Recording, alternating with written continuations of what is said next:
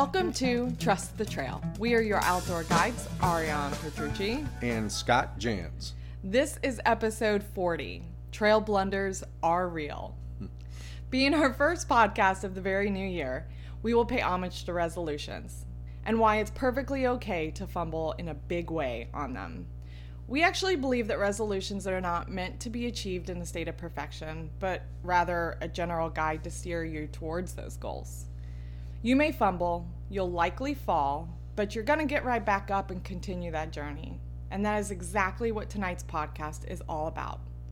We're sharing with you our top 10 trail blunders and mishaps from our outdoor experiences, all for your entertainment at our expense. Each story holds value and lessons learned with an entirely new perspective on how to trust the trail.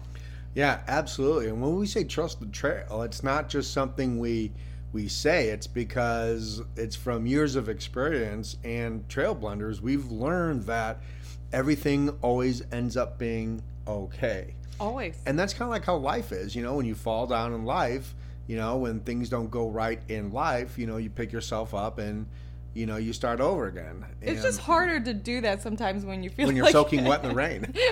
when your tarp rips to hell. When you're in the middle of nowhere. Right. But it's truly the same concept. So, yeah, it really is, you know. And so we thought we would make fun of ourselves on this podcast and share with you some of our biggest trail blunders, really, because they're pretty epic and things go wrong on the trail all the time.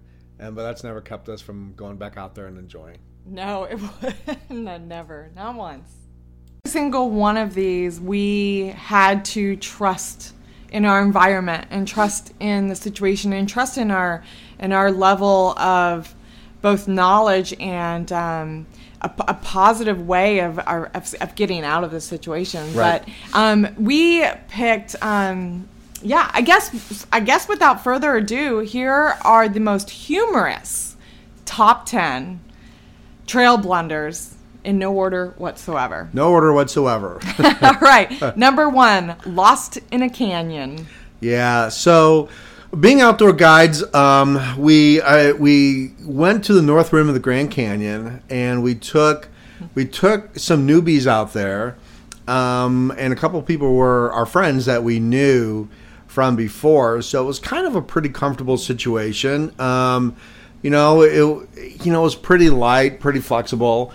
And you would think that we'd be able to find a 50-mile hole in the ground.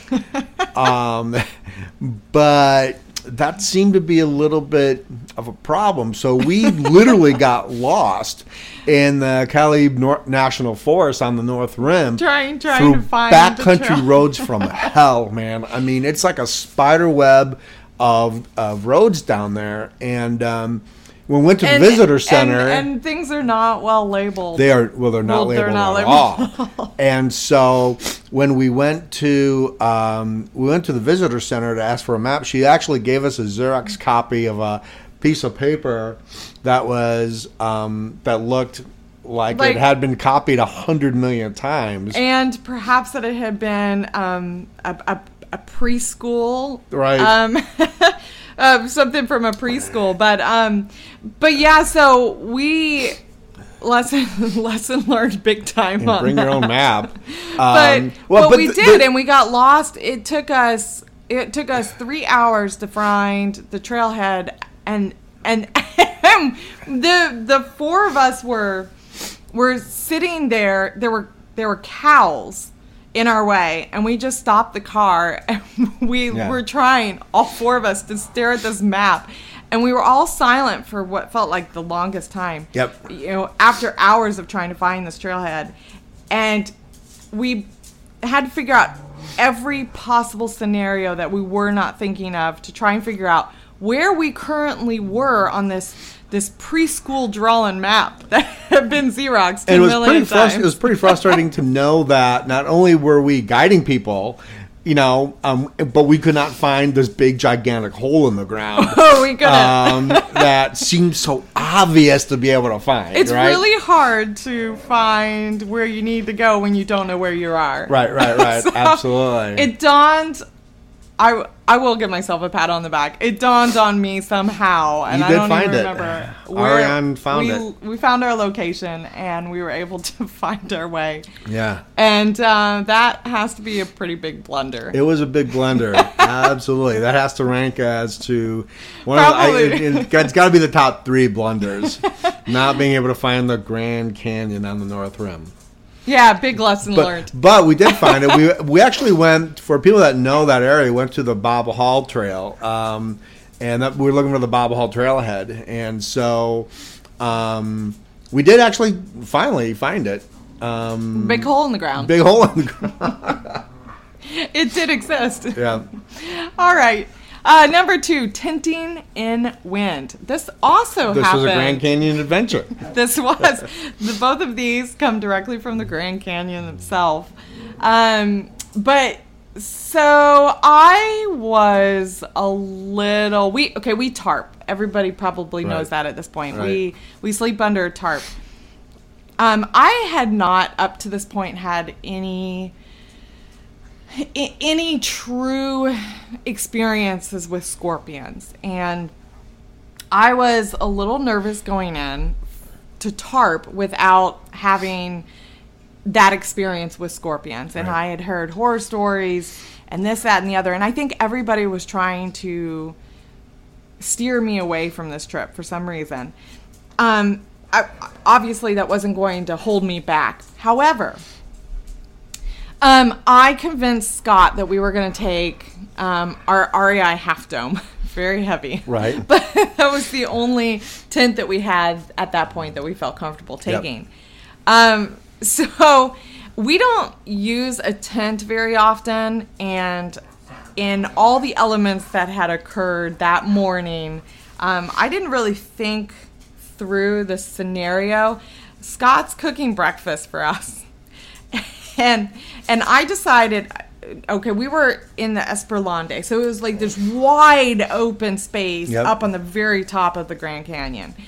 And I had unstaked the tent, and I had unstaked it first, and I didn't pull the poles out. So at this point, it was like a huge sail. It was like a kite. It was like a flying kite. That tent started going down the Grand Canyon like... I thought, my God, we have just lost our tent. And if it had just gone like maybe another 10 more yards, it would have been down in the canyon for sure, man. It was so the wind took it and picked it up, and I've never seen a tent like tumbleweed, just going in this wide open space further and further and further down the canyon. All of us were chasing it, and it was pretty humorous, specifically because we got it back. Yeah. Yep. So, lesson learned, don't unstake. In wind, never unstake your tent first. Always, try to undo the poles but never unstake it first in high wind. That is a recipe for disaster. I've never made that mistake since. No. All right, number 3, Curse of the Grommet. Yeah. So, another wind story. Yeah. We were... tend to have issues it with happened wind. this year. So, my tarp of 10 years finally bit the dust. We were high up on the Appalachian Trail in Virginia at a place called Grassy Ridge. And it is grassy. There are no trees up there.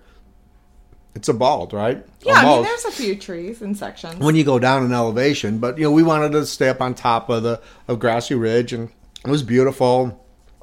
But that night, we experienced probably, 45, 50 mile per hour wind gusts. Yeah. And maybe it was an epic gear failure. So we had it staked now with a 10 by 12 tarp. You have 6 guidelines. You have 3 on the right and 3 on the left. And then you have 2 other guidelines that you stake it down with your, we had to use our hiking poles to pitch it. So in the middle of the night, like, all we kept on hearing was these grommets popping and ripping the tarp. And so I think, and we'd get up and we'd rig the tarp, and at some point in time, if one more grommet would have ripped, there would have been no solution. There would have been no more solution. I mean, we were tying it to rocks. We were rigging the tarp every way we could. This may have been the one and only time that I have cursed a steak. A steak. Yeah. I don't know what did you say?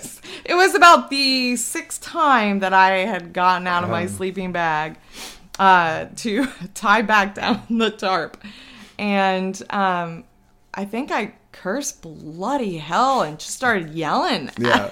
Like I think you did. I think you said bloody hell, why won't you stay in, or something like that. And it dawned on me, like, you're actually talking to a tent stake at that point. At this point, I am like yelling at it. Lost it. But that's real stuff that happens on the trail. Like, when we were high up on a ridge, got very windy. There's nothing you can do. We could have dropped down, but you're at that point where, it's in the middle of the night. Maybe it's 2-3 o'clock in the morning. I mean, and it's a matter of, do we want to like pack up and then drop down off the ridge, and then, which we could have done, or were we, because it wasn't cold. It wasn't like we were uncomfortable, in a cold way. It was definitely chilly, but it wasn't miserable. Right, it wasn't miserable. So we just kind of decided to just kind of leave it. And that morning, we had the most beautiful gift. We not only got to watch this unbelievably beautiful sunrise directly from our sleeping bags, but we had 2 deer come in. They almost came right in the tarp. Almost right under the tarp. The tarp. To say hello to our dogs. And so that was pretty amazing. Which is amazing, because our dogs will bark at anything, but 2 deer coming into the tarp, they don't obviously care. They didn't really care about that. All right, so number 4, reoccurring dreams. Oh my God, this is such a bad one. This is a bad one. So let me kind of set this up real quick. I mean, you got a few minutes. Yeah, there's not that many times where you actually, I felt, let's see, if it's almost like a Hunger Games movie when you're standing in a field and you're in the wilderness, and it was remote wilderness. It was in the Nantahala National Forest. And you're standing there, and a Black Hawk helicopter comes right at you, hovers over your camp spot. Not once, but 3 times. 3 times. And at some point in time, it looks like people are going to jump out and propel down. And, I mean, it was pretty scary. So we're at the Bob Wald Wilderness in the Nantahala National Forest. And beautiful area. And we're in the Joyce Kilmer Wilderness, actually. And we had, again, taken some new people out backpacking. We met up with my friend, Brian DeLay. If you're new and going backpacking with us, you do not want this to happen. You are rest assured something crazy to happen with us. It happens all the time. And so we're up on top of Bob Stratton Bald and enjoying ourselves. It was a full moon, beautiful night. And we had a nice little campfire going. Gorgeous. And all of a sudden, this Black Hawk helicopter comes at us in low elevation. And by at us, we mean extremely low, to where we are literally blown by the wind. Like blown by the... So it passes us, and we're like, okay, that's weird. And didn't think anything of it because it flew away. But then it's turned around and came back again. And so this time it's lower, and it comes by us again.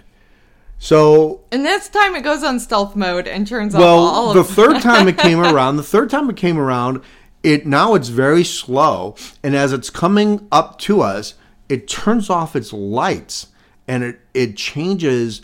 It goes into like what I would have to say stealth mode, because the whole sound of the blades change, alter completely. They turn off the lights, and now they're hovering over us, and at that point, when everybody is about to say run. It's that moment in time where you're like, should we run for our life? Right. Or Do we wait and see what happens? Right. Like, did something happen in the world? Did we not know about? You know, like what happened, you know? And why are they coming? Why are they messing with us? These new backpackers with us, they're and they are backpacking terrified. Before. So at that point where we're about to say run and we're pretty afraid, Ariane felt it necessary to say out loud, you know, I have this reoccurring dream of this helicopter coming and killing everybody. And we're like, now, do you think that's a good time to let us know about that? I don't think I was conscious it was loud, like out loud. And then all of a sudden, it just took off. Never to be seen again. Never to be seen again. We did actually find a ranger, though, a couple days later, who said that some kids were lost, and there was a search and rescue attempt, and they thought that we might have been the party. Might have been the party. But it was pretty freaky to have a Black Hawk helicopter, you know, like right above us. I mean, it was within feet. It was pretty close. I mean, we could see detail. And of course, after we resuscitated our new backpackers and say, no, trust the trail. It's good. It's good. Fine. Everything always happens. I'm like, well, are you kidding me? We were almost abducted, but it was great. All right. Number 5, Without a Way Home. Oh, yeah. So, this is totally about trusting the trail. So, on a backpacking trip in Mount Rogers recreation area, with my friend Brian, that was before you and I met. Him and I did I think we did like a 3-night, 4-day backpacking trip in and around Mount Rogers area. It might have been longer than that. I can't remember. And I had these old hiking pants on that, you know, the back pocket was pretty much torn. And I had put my car key in the back of my pants and didn't realize that the hole in my pocket had gotten so big. And so we did this backpacking trip. On the last morning, we're about to leave, and you know how you kind of do like this check with everything, just kind of make sure you have everything. Well, my car key was gone, and so I had no car key. And now this is when I lived in Chicago. I'm in Virginia, kind of a long way, and I have no way to get in my car. So we hike back to my car, and as we hike back, we pass some hikers. Now, the part of where we're hiking back is on the Appalachian Trail.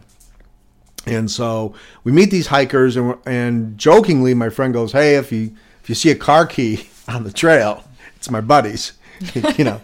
So I'm like, yeah, okay. And so the whole hijinks of trying to get a car key made when you're up on a mountain is difficult. We drove down to the nearest town, which was an hour away, only to have the Chevy guy, because I had a Chevy truck, say, yeah, I can make you a car key, no problem. Do you have the title to your car? It's in the car. I go, it's in the car. He goes, do you have a VIN number? I go, it's in the car. He goes, you have proof that you own the car? I go, it's in the car.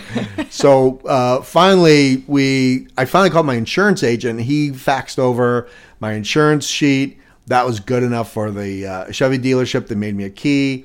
Go back to my car after. It's like about 3 hours, right? I'm thinking, oh my God, I'm going to have the car towed. I'm going to have to break into the car.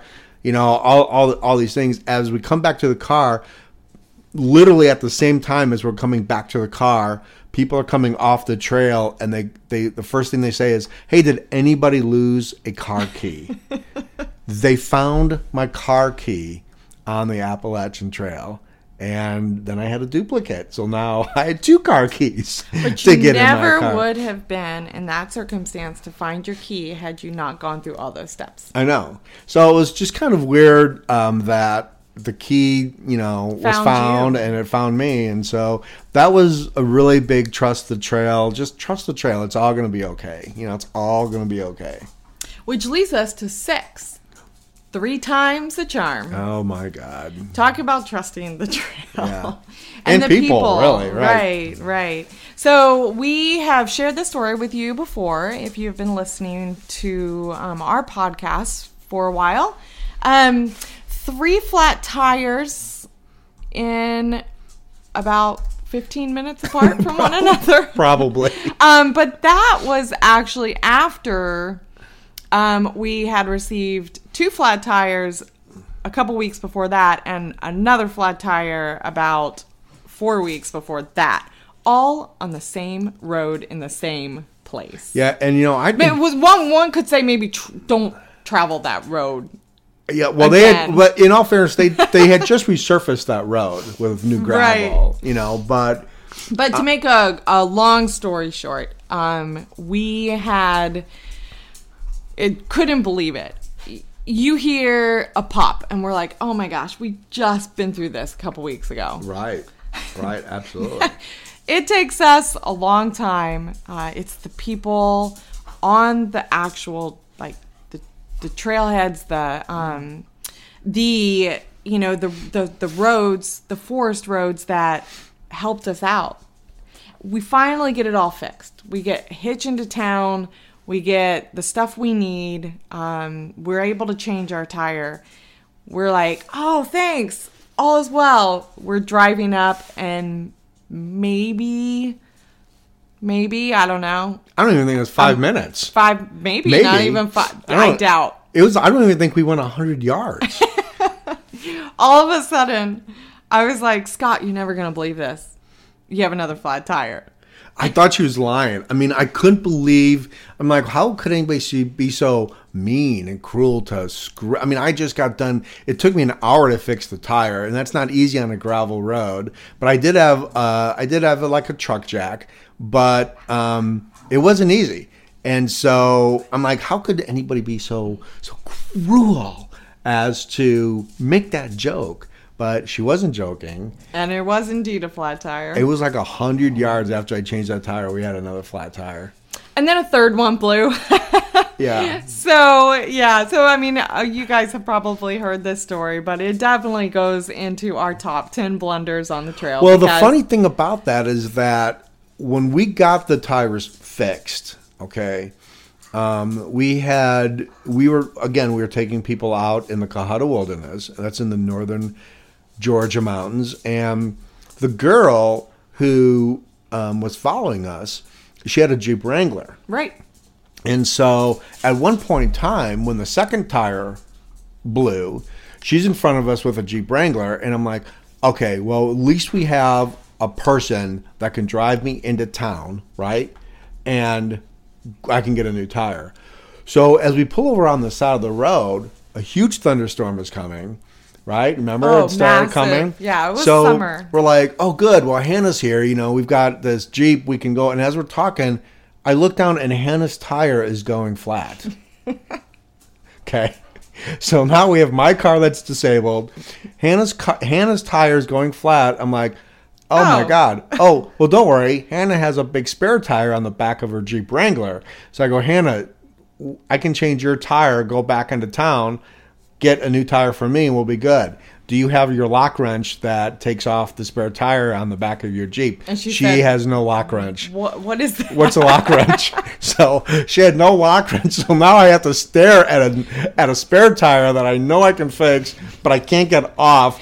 And meanwhile, all hell is breaking loose in the sky. Yeah, and then it just starts storming and raining, and we actually end up camping on the side of the road. Right there. Oh, right there on a gravel road. I think that probably goes down in our top 5 moments of being 100%, maybe even more, but completely okay with the situation as is, and we remained positive. And we worked through the problem, and we trusted the help that was around us. And I couldn't even believe it. Somebody we knew pulled up and was like, Ariane, is that you? Yeah, right. Right. Yep. And all was good. Talk about trusting the trail on an entirely new level I couldn't have even imagined. So that was a good one. And, it's just the hiking community, when you're out there, everyone knows that it's, it can be difficult sometimes, and it's no fun getting a flat tire on a forest road, let me tell you. All right. So that brings us to 7, buried alive. Yeah, buried alive. So I learned, so this was a really big gear failure on my part, and maybe not planning and preparing like I should have. I went on a sea kayak trip in southern Georgia to from Tybee Island to Little Tybee Island, and it was a great kayak trip. And one of the nights that I stayed there, I had my tarp. I bring my tarp everywhere, but on this particular night, I tarped on the beach thinking it was going to be really beautiful. I get to see the full moon. But we had, again, like 30, 35 mile per hour sustained winds that night. And, Georgia's a windy state. Well, it was that night. And nothing was worse than having all that sand coming into my tarp. No matter how I pitched it, no matter what I did, the sand just started burying me. And so at one point in time, the tarp was making so much noise, and, stakes were coming undone. I mean, it was so hard to keep this thing in the sand and keep it up. At one point in time, someone came out of their tent at 3 o'clock in the morning and asked me, they're like, "Scott, are you okay?" And I'm like, "I think so." And I was just like, I look up and half of my gear is buried in the sand. I mean, it was so funny. Like just all my bags, and I brought like a Coleman stove because, I just tied it to the kayak to cook, and it was buried in the sand. And that was also the trip where you left your entire food bag at home. Oh yeah, God, I left my food bag at home. Quite the trip. It was a great trip. I mean, I had a lot of fun on that trip, but I made a mental note: never, ever, ever, ever bring a tarp to a sandy beach on the ocean, because you're going to get blown away. So, yeah, that was a pretty epic failure. It was fun at first, but then after I had sand everywhere for weeks. For weeks, all my gear had complete sand in it, but live and learn, right? That's one of the things that the trail teaches you. It's so true. It also teaches you, just don't pack it in. Like, that was your epic failure. This is This was our Christmas epic trip, right? Yeah, three states, 3 national forests in 3 days over Christmas break. And I had this brilliant idea. And I mean, brilliant. Nobody had ever thought about this before. And so I decided to go for it. It was a last-minute decision as we're at the car, throwing last-minute stuff into our pack. And the sky is completely ominous, and we are going in deep into the wilderness just for the night. And the reports are calling for hail, thunderstorms all night. Of course, we're going in. It doesn't matter. Right. I'm like, you know what? I really don't think our dogs should have to remain wet all night long, because it's winter. I mean, it's like it was December 24th, I think, or December 23rd, and the temperatures were calling for like extremely low. My dog is humping my other dog. And so, speaking of our dogs, yeah. And so I was like, well, I'm just going to throw in 2 towels so that I can dry them off. I know.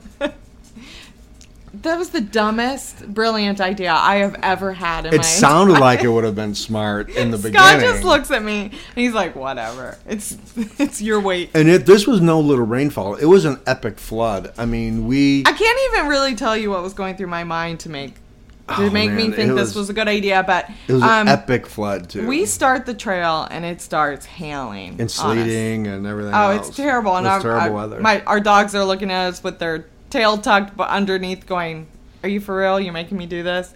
And finally the hail stops. It's raining all night. It's raining. Of course, we have a tarp, and so we set up in like the only campsite we can find, and we are flooded out to the most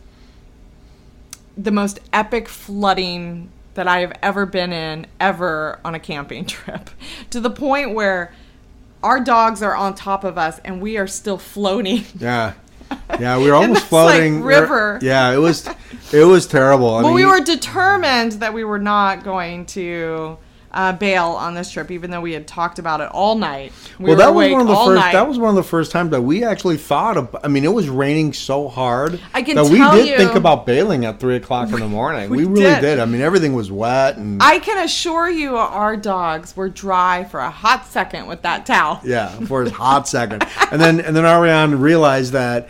2 wet towels, completely soaking wet, adds about 10 pounds to her backpack.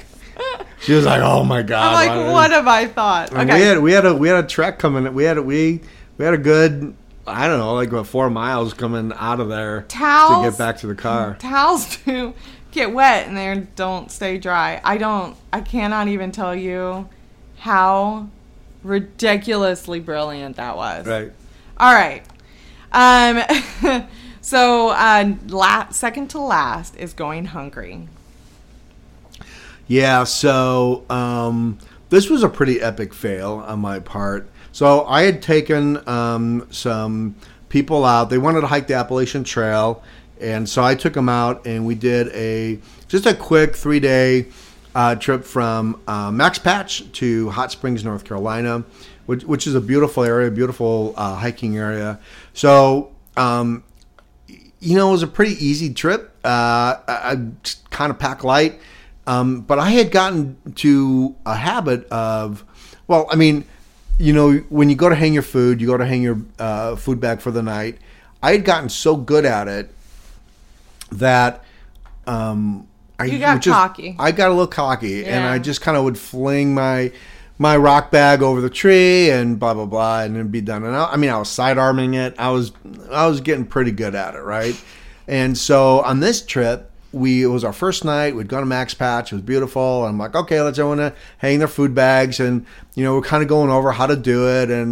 And I had 3 girls on the trip, and all 3 girls did mad. I mean, they did great. They all hung their food bags. It was great. It was my turn. 3 girls that are looking up to him for guidance. Right. I might add. Right. And so I thought, okay, so instead of getting my rock bag, I got lazy, and I'm like, oh, the tree limb's right there. I'm gonna throw it right up there. I hooked it to my food bag, and I flung my food bag up there, and my food bag went around the tree limb perfectly. It was like the perfect throw. I mean, the girls went, oh.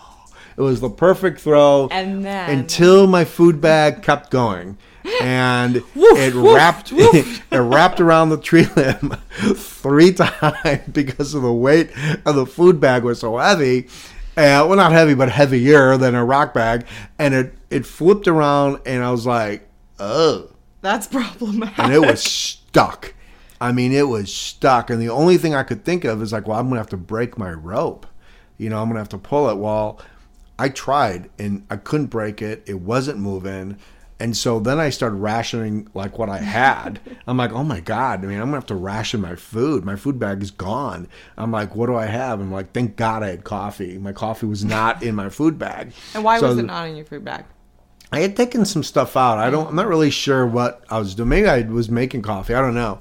But anyway, we got this gigantic stick, and finally I hit that food bag just right with this big gigantic trim limb. It was heavier than hell. I hit that food bag, and it wrapped itself back around and actually fell. I was very, very lucky, but that was probably not only an epic failure on my part, but probably one of the most embarrassing things that's ever happened to me on the trail. Was like, okay, girls, now this is what you do. Now that's a whole podcast altogether. Most embarrassing moments. Most embarrassing moment. I don't even know if I want to share this publicly. That absolutely went wrong. All right, which leads us to our very last one, and probably the most special one to us. It holds dear in our heart. The Curse on Donley. The Curse on Donley Cabin. Donley Cabin is located in Tennessee. We've done a podcast about Donley Cabin. We have done a podcast, yes. Yep. And that place is extremely special to us. But it floods every year. Every year there's like inclement weather to get there. It's either a flood or snow or something like that. We cannot plan to go to Donley without something churning in the weather days before we go. And it is the curse of Donley. Yep. And we have never been able to get there without some kind of mishap to get to that location. Not once. Right. But I think the worst mishap going to Donley, and we've had to fight some floods for sure. We've had to bail in we actually had to wait out going to Donley one year because the river was flooded over, so we couldn't cross. But the worst by far was taking your sister. Taking my younger sister to experience. She doesn't get out. First of all, she doesn't get outdoors much. She loves the outdoors. She loves the outdoors, but she doesn't get out much. And for her to even go to a 100-year-old cabin with no electricity, no running water, that's a huge, huge thing because that's just not her lifestyle. She's like, nice hotels and, blah, blah, blah. So for her to go. A cabin with, all amenities. Yeah, right. So. Which I understood. Oh, yeah, but absolutely. I begged her to try and experience it on our level. And she was very willing. She was very willing. The day that we went, however, it wasn't bad weather down south in Atlanta, but by the time we got to Tellico Plains, Tennessee, there was snow on the ground, and it was they had about 3 inches of snow, and so we started going up this forest road to get to the cabin, and it was very obvious very soon that the roads were a bit slick. And it was going to be a little bit of a push, literally, to get up and over this ridge to go back down to Donley Cabin. And it's a forest road, man. I mean, you're about 10 miles into this forest road, so it's not like it's right off the main road. So you go back in there quite a bit, and so everything was fine up until we started. We needed to go up one more ridge. It was a little bit steeper, and my car couldn't make it up the hill. It might have been the fact that we had loaded it down with. We had a bunch of stuff in there because we had 4 people, right? So there was a turn.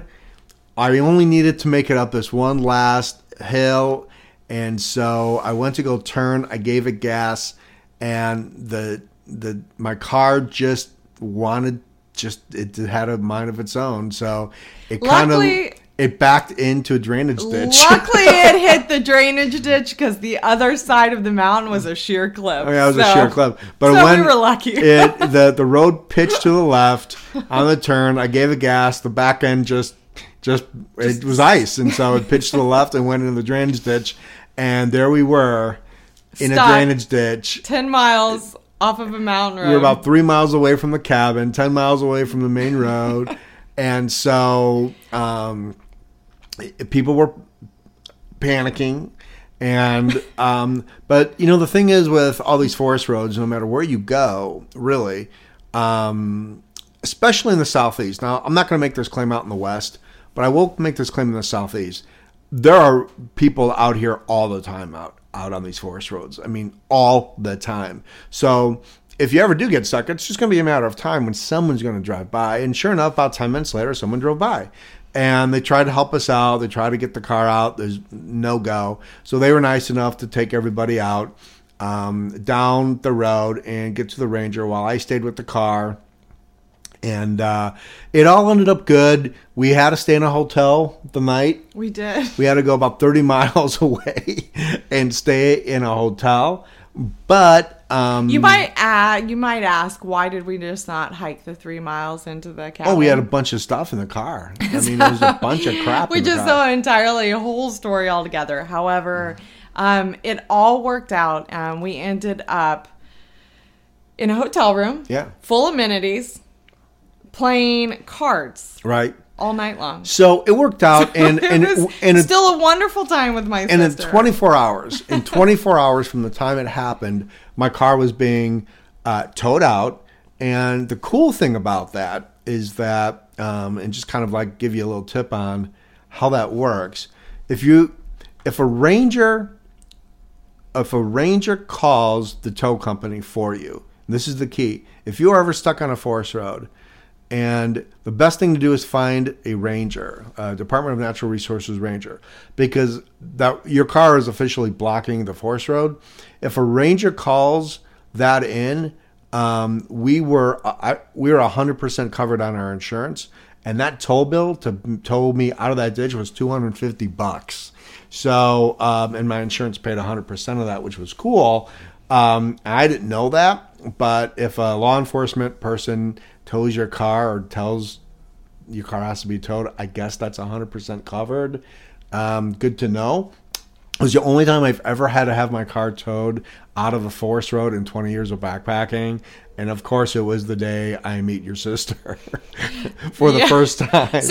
Which is Trail Blunder 10.5. That trail blunder was a little bit of a big trail blunder, only because it was the very first time you had ever met my sister, and it has gone down in infamy in my family as when things go wrong. Yeah, but we saved the ham, and that was the most important part of this story, is that the ham was saved. And I think my sister likes them somewhat. The ham? You. Oh, well, maybe. I don't know. That's still up for debate. The jury's still out on that one. The jury's still out on that one. All right, you guys. So those are our top 10 most humorous blunders out on the trail. And the funny thing is that, for it all of the blunders and all of the things that went wrong, gear failures, car failures, being lost. The thing is that, you just don't panic. You have a plan. Whether you have a map, whether you have a general idea of where you're going to go, you tell people where you're going to go. You let, of every place we've ever gone, people have always known our itinerary, and they've always known where we were going to be. So the blunders sometimes don't, they're not as bad because you have a backup plan. So, because things will go wrong on the trail, guarantee it. They will go wrong. But that's the adventure. And that is absolutely part of the adventure. And so, just trusting that things are going to be okay and trusting that you're going to work through them. It's very similar to your New Year's resolutions. Yep. Fall a lot, but get back up. Yep. So anyway, thanks everybody for listening to this podcast. I hope you had a little bit of laugh at our expense. We don't take life too seriously. We definitely laugh at ourselves often. But I really appreciate everybody listening. Thank you for the emails. Please keep them coming. Our podcast is available on iTunes and Stitcher. You can also check out our podcast on thebackpacker.tv, where we have blogs and posts. And you can also check out our YouTube video, The Backpacker TV, also. So anyway, thanks everybody for watching. Periscope, thank you. And we will see everybody next week. Bye, you guys. In the meantime, trust the trail. Bye.